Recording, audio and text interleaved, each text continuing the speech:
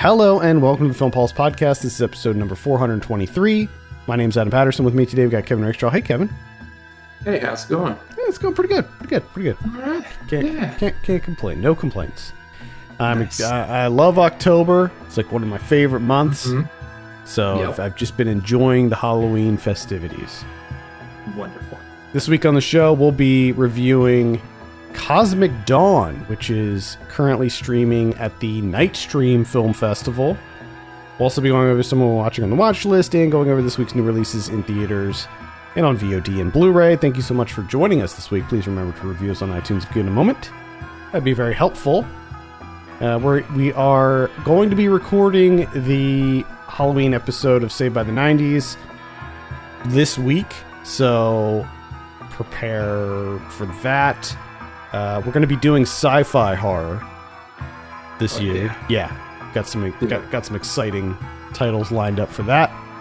So stay tuned. I'll probably announce the release day for that next week on the show because I'll have a better idea at that point. So, all right, let's talk about Cosmic Dawn. As I mentioned, this is screening at the Nightstream Film Festival. It's a collaboration between the Boston Underground Film Festival, Brooklyn Horror Film Festival, North Bend Film Fest, and the Overlook Film Festival. You can get tickets. Everything is online, and the prices are very reasonable. So if you go to nightstream.org, you can check it out on there. I have a synopsis here. After witnessing the alien abduction of her mother as a child, Aurora joins the UFO cult, the Cosmic Dawn. Now moved on from the cult, Aurora is forced to confront her past and pursue the ultimate truth about the Cosmic Dawn. This is written and directed by Jefferson Mineo. Kevin, we'll start with you. What were your initial impressions of Cosmic Dawn? Oh boy, Cosmic Dawn. I was pretty interested in this one. This one piqued my interest because of I like UFO cults. I like anything centered around UFOs. I'm in. I like anything centered around cults. So yeah, and you put it's a cult. It's a UFO cult. Come on now. Great combo. Come on. It's like give it to me. It's like peanut butter and jelly right there. It sure is. And I got to say that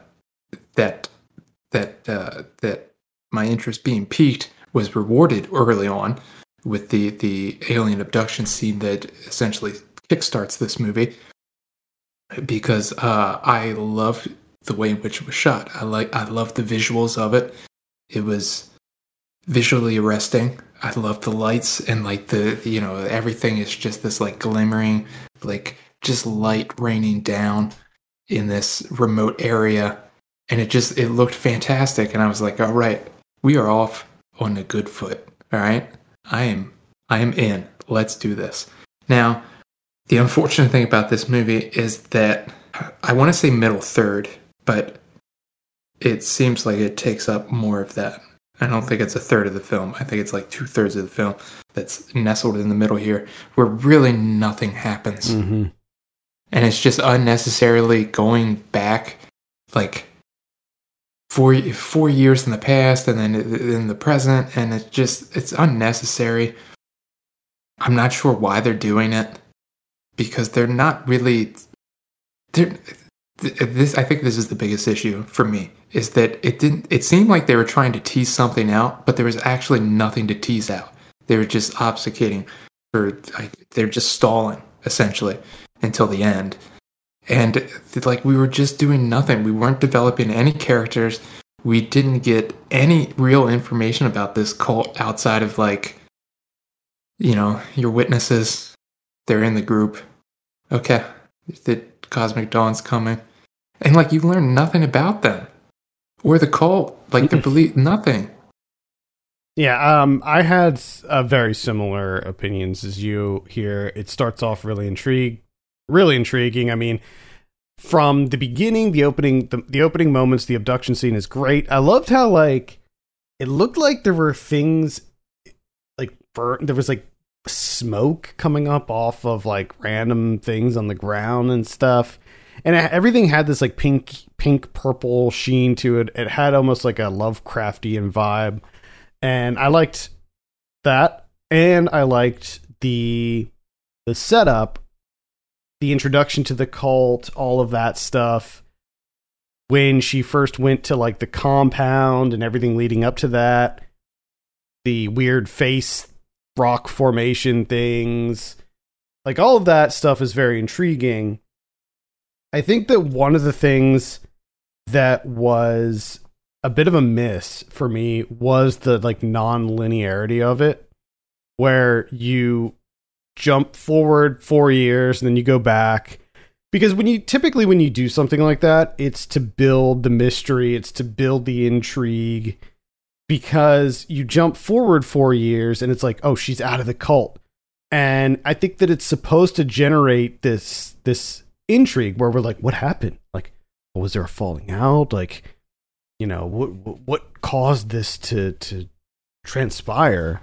But as you said, what ends up happening is not that interesting, at least to me. Like, I didn't feel like it went anywhere particularly compelling, and as a result, the build up with that non-linear method of storytelling just felt very lackluster and disappointing, because it sort of builds you up when you do that initial jump where it goes ahead 4 years. You start, you know, trying to fit together what happened in your mind and making predictions and stuff like that. And unfortunately, what actually transpired is just not anywhere close to like the crazy shit that I had going on in my head.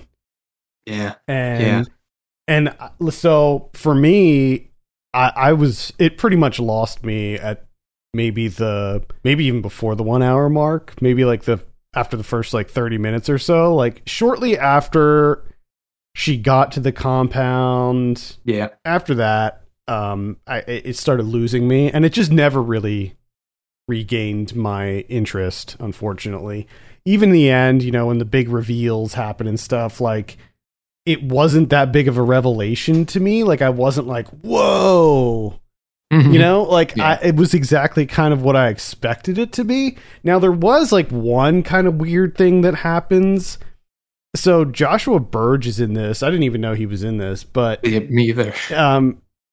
There's something that happens with his character at the end. I'm not going to spoil anything, but what happens with his character at the very end, I found to be very confusing. Like, what? And yeah, I didn't feel like that was really explained. It wasn't explained at all, but like, I didn't feel like that was a justified conclusion for him.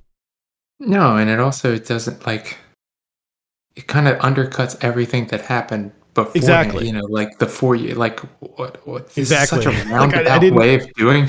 Yeah, like it felt really weird. Like, I don't know.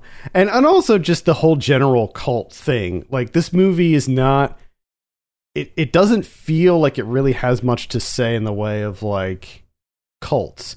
It plays into the cults, like all of the, you know, standard bullet points that encompass a cult. It's all here. Like, everything from like, they're all wearing like the same kind of outfits to like the trainers to the weird rituals and stuff like that. Like, all of those bullet points are here, but where it goes, it doesn't seem like it actually has anything to say regarding cults at all to me. No.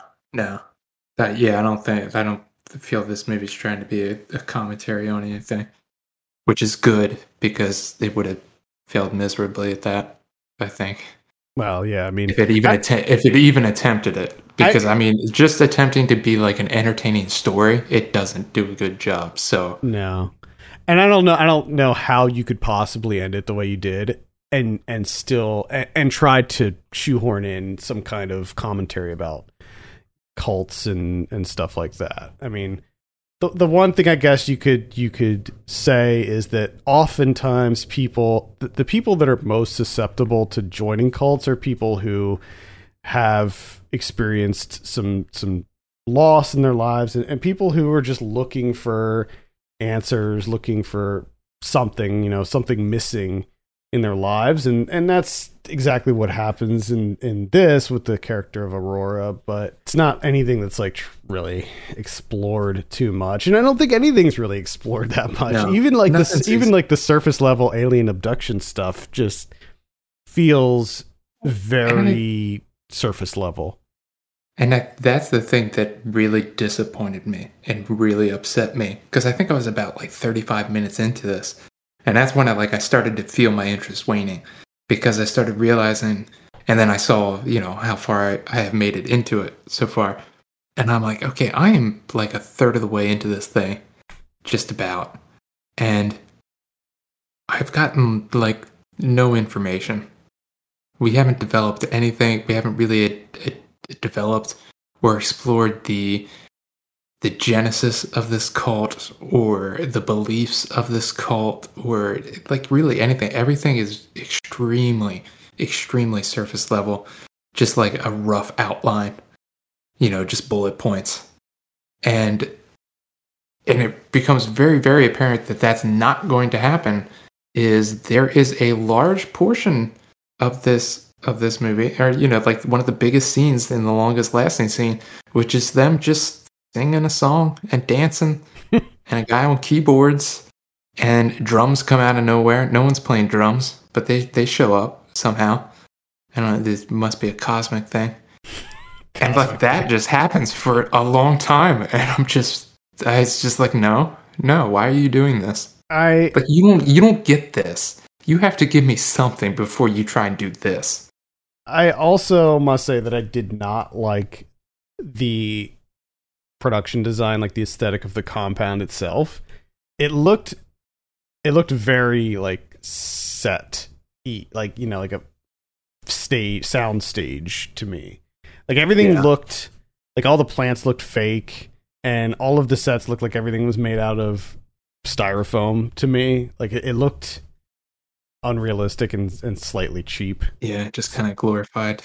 So unfortunately I wasn't really into the design of the compound itself either. So unfortunately this just really wasn't for me. I didn't particularly find the cult leader, Elise, didn't find her very interesting either. Like I just kind of found her annoying. Yeah, there's just like that intrigue just completely disappears, just dries up. And I think another 15 minutes. Yeah, I think another part of that is just because it's such a generic cult at the end of the day. Like it's nothing we haven't seen before, even in real life. Like, like the Heaven's Gate cult. I mean, it seems like at least some aspects of this were modeled after that. And I mean, that was a real life cult, and that was way crazier than this. Yeah. I think a big thing too is, like you said with the ending, I think for me, it was disappointing because it didn't really get crazier than what I was hoping for. But the way that it does play out, there was a part of me that was like, yeah, you better end your movie that way. Because if you didn't, I would be pissed off. It'd be so much worse. It's just like, I'm just kind of like, yeah, that's right. You better at least give me that. So it wasn't even a matter of me being like, oh, I'm surprised. I was just kind of like, you can't end this movie any other way. Yeah. If you're not going to do something wild, you got to at least do this. So do the bare minimum, which they did. So, okay, I give you a little golf clap, and then I turn off my computer and go to sleep. I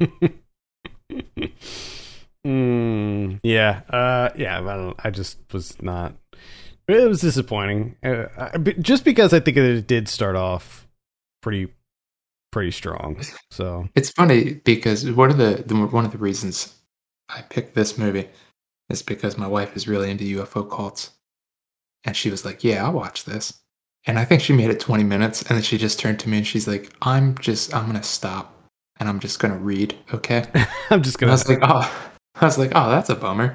And then like 10 minutes later, I just looked over at her and I was like, you made the right choice. Yeah, she made the right choice. All right, let's go ahead and give Cosmic Dawn a score. What are you going to give it out of 10? I give it like a 3, 2.5, maybe. I'm sitting at a 2. Yeah, 2 Yeah. on this one.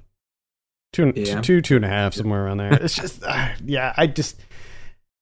don't know. I think the strong opener is what really soured me on it. Like, I think that if it was like boring and generic from the beginning, I think maybe I would have been a little bit more lenient on it. But the fact that it does open strong made it hurt. Could you imagine that? It hurt worse.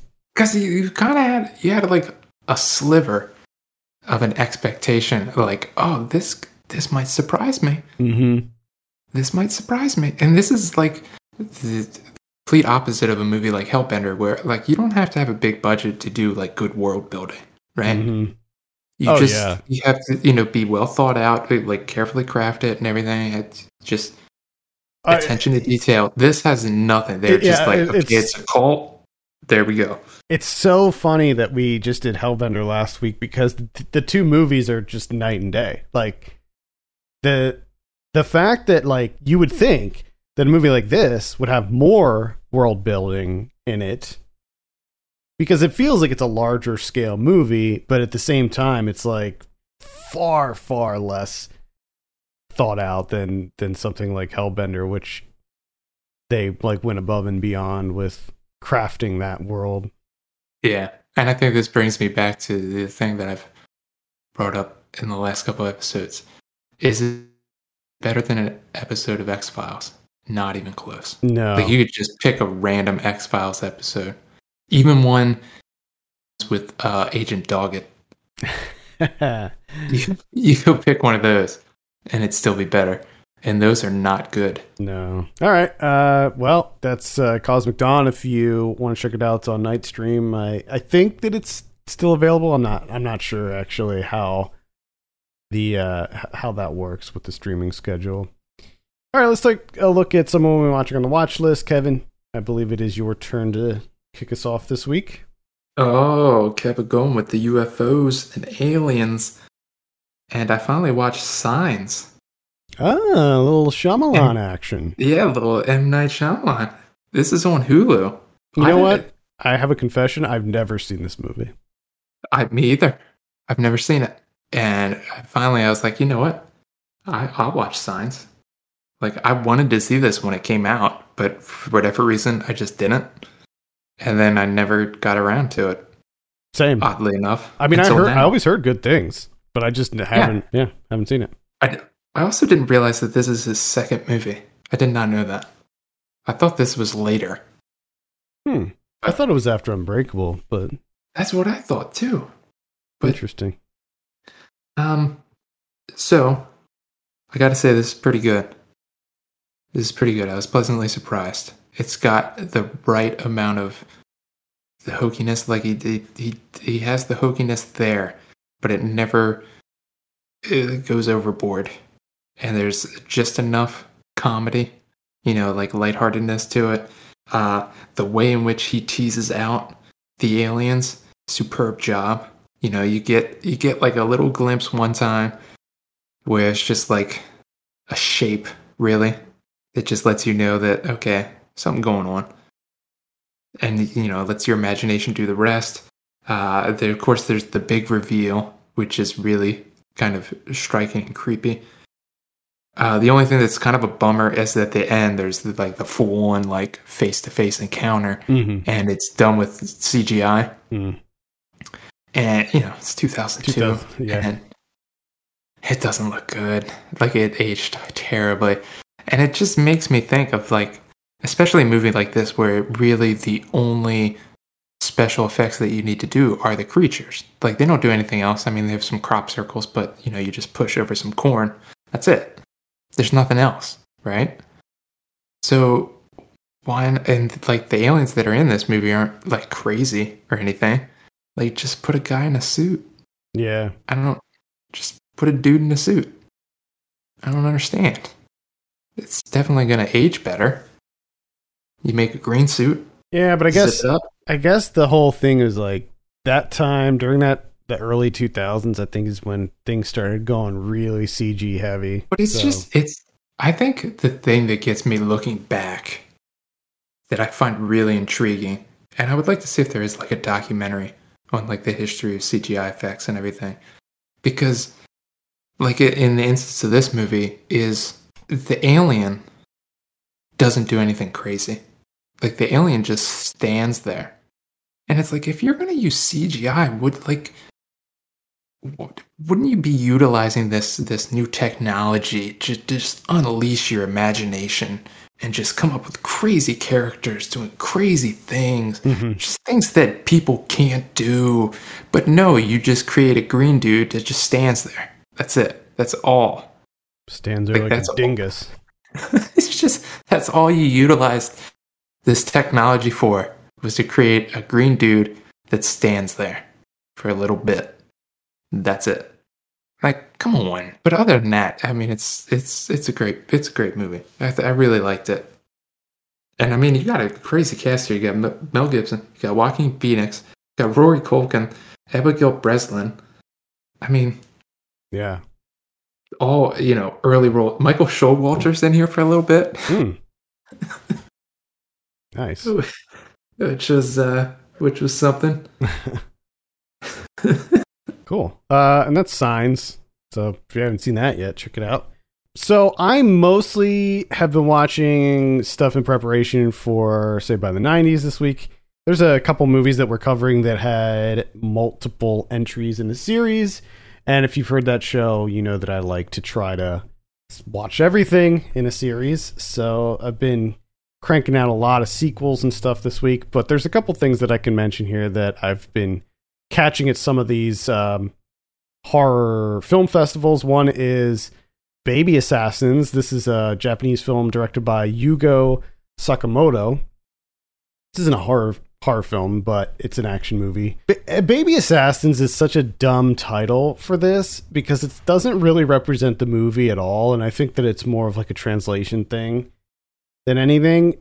What you actually have here is these two girls who are in high school, and they're both assassins, and they graduate high school, and the company that they work for tells them, like, okay, look, you're high school graduates now, you guys have to get jobs, like, as a cover, and you have to move in together. We're going to get you an apartment, you need to become roommates, socialize yourselves more, try to be normal people, even though you're these, like, highly skilled, deadly assassins.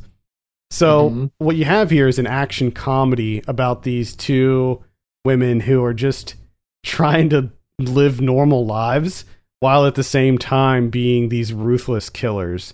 And it's awesome. It's a lot of fun. It's really goofy, but the action is like surprisingly top notch.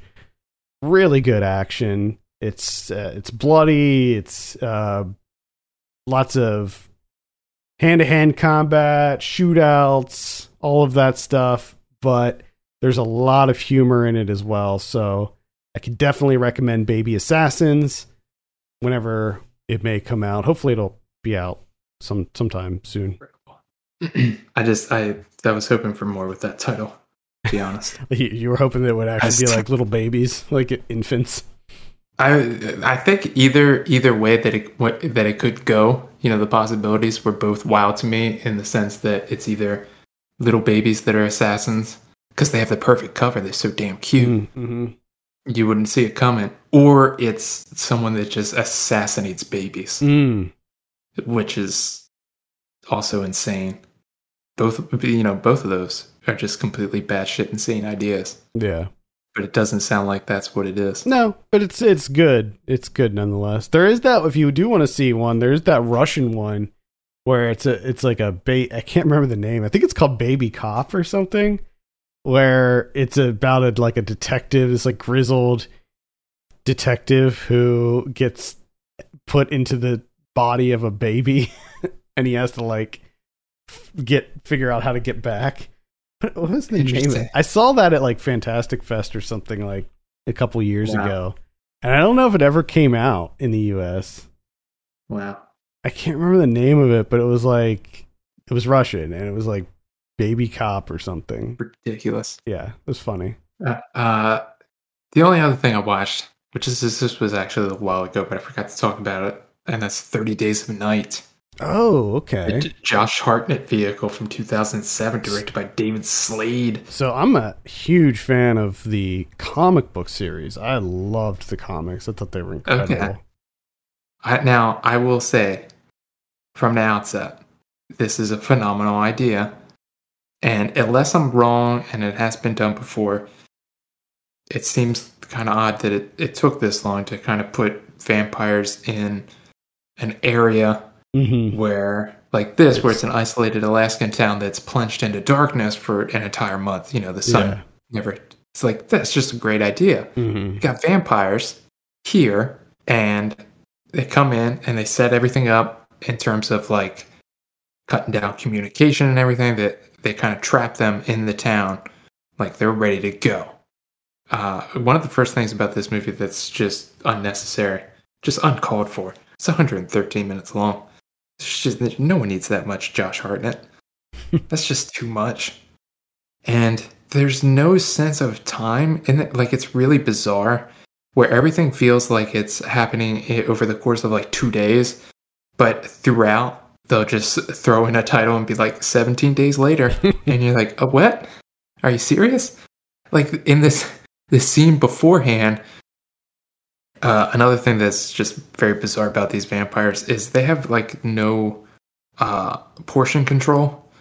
Like, there's a sequence where they're literally killing like the entire town just over the course of one day or night. Who knows? Because there's no sun. They're just murdering everyone. It's a montage sequence, of course, overhead shots and everything. They're just running through the streets, just murdering everyone. They killed like 60 people.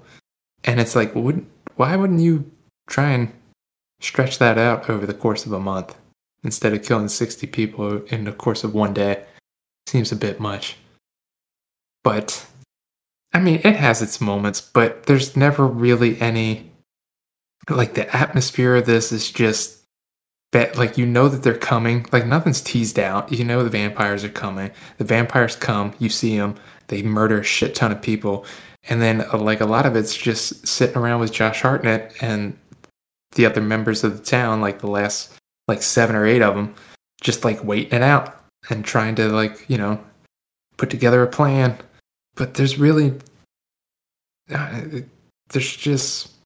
There's no tension. There's no nothing. But it does end with someone getting a fist completely through the front and the back of their skull. Just punched completely straight through. Which I laughed out loud for a long time. I lost my composure, actually. Like, it was just so ridiculous that I loved it. I kind of admired it. I just want that to happen more. I just want ridiculous things to happen more often in movies. So I give it a little bit for that. But overall, I can't really recommend it. All right. That is 30 Days of Night. Looks like that's on a bunch of different platforms. Hulu, Peacock, Vudu, Amazon, YouTube. Tubi? Doesn't say Tubi on here, but maybe. It's also on Pluto TV. Oh yeah, Pluto TV. Check it out on Pluto. What the fuck is Pluto TV? I don't know. Do you know? No, I don't know. All right, the last one I'll mention is one called There's Someone Inside Your House. I caught this at Fantastic Fest, but this is actually on Netflix right now, so it is a Netflix movie. I just literally learned about this a second before we started recording. It's directed by Patrick Bryce. This is he's the guy who did Creep and Creep 2, which I liked both, Creep and Creep 2. This one is a teen slasher, and it's a very, very conventional teen slasher. So it's almost as if Bryce was trying to just make a modern teen slasher that contains all of those tropes, but sort of bring it into the 21st century and make it more socially acceptable as far as like the content. You know, like when you see 80s slasher movies, it's like, oh yeah, that is definitely the 80s. And I feel like you don't have that many slasher movies that represent this time period. And maybe that's something that you don't really recognize until like 10 or more years later. But I feel like this movie is going to be one of those movies where when you watch it, you're just like, oh yeah, that was definitely a 2021 movie. Just because of the socio-political landscape of things in this movie. With that being said, it is a very standard slasher movie. There's not a lot of unique elements here, and even though it has a really cool title, I was a little bit disappointed because they're really, like, most of the kills don't happen inside someone's house. A lot of them happen at a high school. There's like one scene where the killer's inside the house, so that's a little disappointing. The interesting, like, the hook with this is that the killer wears a mask of the person that he's killing. So if he's going after Kevin Rakestraw, he's wearing a Kevin Rakestraw mask so that you can basically look at yourself as you're being killed, your true self. And the whole point of it is, like, you know, these people, all the people that he's targeting have secrets, and they're all wearing their own masks in the world because they're hiding their true selves or whatever. Interesting. Yeah. Now, question to you, and I pose this to you, put you in this situation. You see a person wearing a mask that's your face. What are you doing? I'm getting out of there. Yeah, Well, the thing is, just like, this is insane. It's not going to end well in any way, shape, or form. Yeah. To give credit to the victims of this movie, most of them, as soon as they see the killer wearing their face, they do get the hell out of there. Or they try to, at least.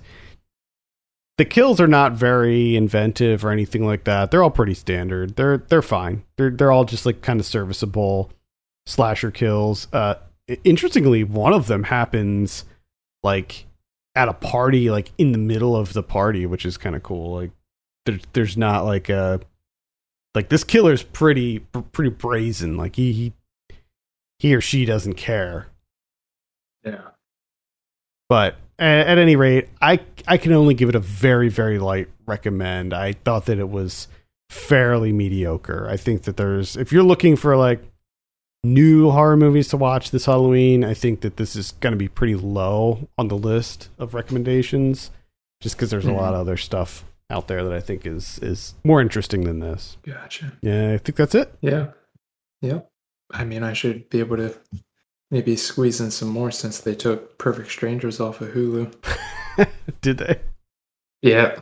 Let's take a look at what we have in theaters this week. We got Halloween Kills. That's the big one. Oh, yeah. You excited for this?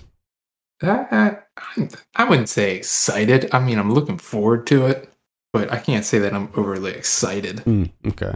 Are you planning on going to see this in the theater? No. Okay. No theaters. I'm not doing theaters for... the only thing I said I would do theaters for is for Dune. So I just got to do Dune. The COVID landscape. I'll just hang out at home or understandable. Outside, you know. Yeah, completely understandable. I am planning on seeing Halloween Kills in the theater, so excited for that. I'll report back on it next week. We got The Last Duel coming out also. This is the one with, like, Matt Damon and Adam Driver and Ben Affleck. Oh, yeah? Yeah. The period I have never heard of this. It's a Ridley Scott movie, too. Ridley Scott. I have not heard of this. This is happening a lot. It's weird times. It's definitely weird times. I didn't know that this was... I was aware of this, but I didn't know it was coming out next week.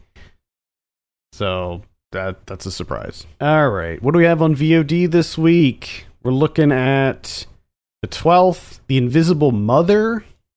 What is this? Tells the story of a lesbian stoner and her grandparents being tormented by the psychedelic spirits of an old photo album. All right. Interesting. Got Convergence on Netflix. Epic collaboration that spans 8 countries and 9 individual stories. Whoa. We have Spirit Quest. Looks like some kind of comedy, maybe. Hmm. We have The Cleaner. That's maybe a thriller. Hmm. Yeah, it looks like a crime thriller. Hmm. Looks like Luke Wilson's in it. Yeah, well, okay. We have On the Fringe of Wild. That's a terrible name. Hmm. Looks like maybe it's a, I don't know, coming of age story maybe. We have Lust, Life, Love. Ah, God. That is a terrible title too. Lust, Life, Love.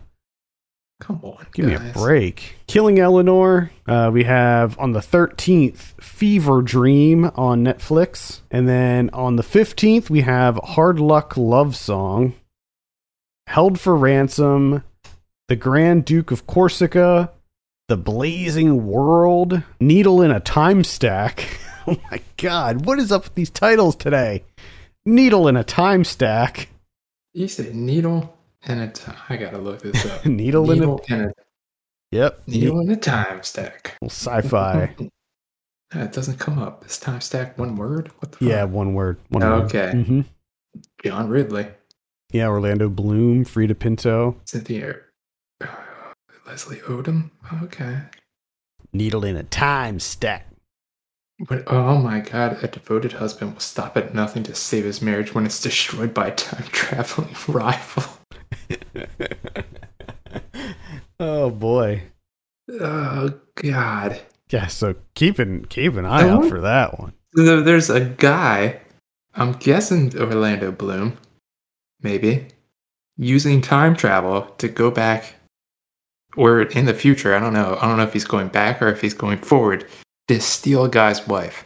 Yeah, it looks like That's he's- what it sounds like to me. He's an ex-husband, so Wow. Orlando Bloom's an ex-husband who's warping time.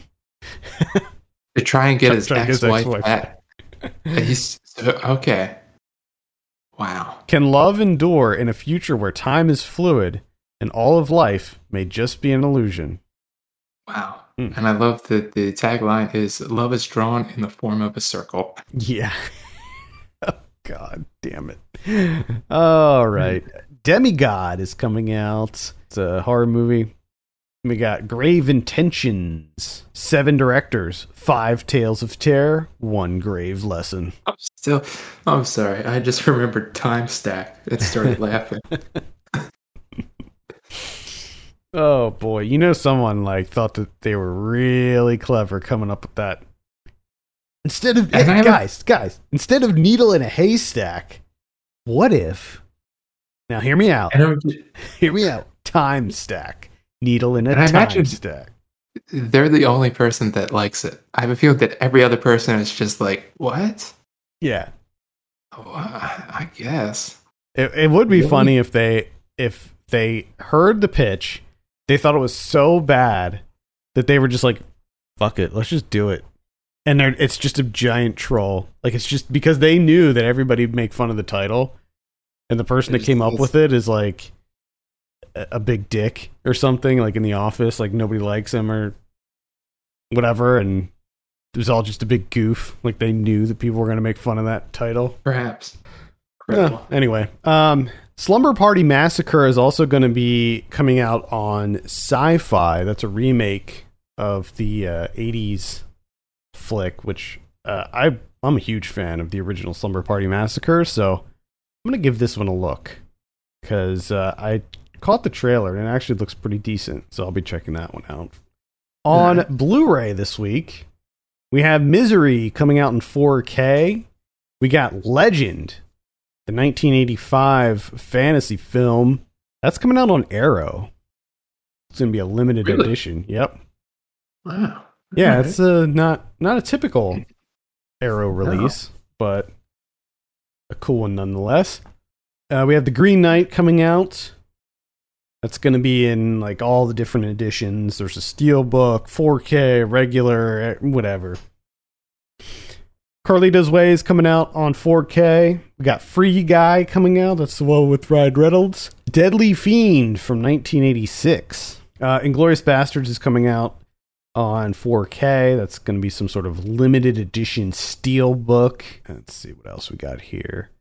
The Snake Girl and the Silver-Haired Witch from from 1968. That's going to be on Arrow. There's an Friday the 13th 8-movie collection. Oh boy.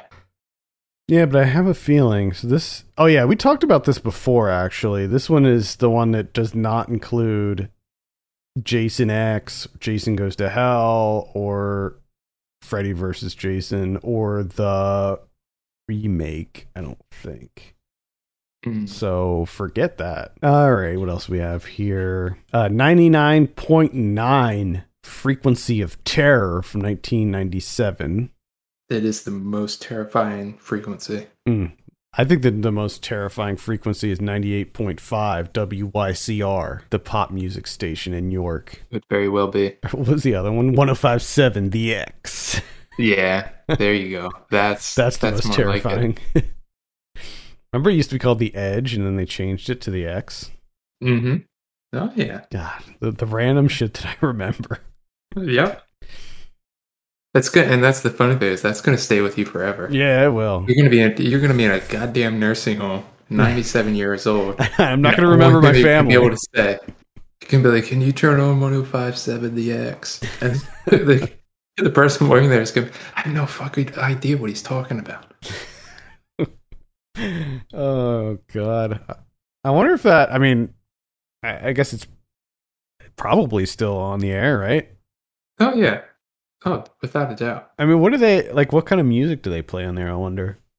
The same that they've always played. Live. Alice in Chains and live. Yeah, and like Disturbed and Stained. Puddle of Mud. Yeah, all that stuff. Nice. All right. Oh, right now man. they're playing Main Skin. I want to be your slave. Oh, nice.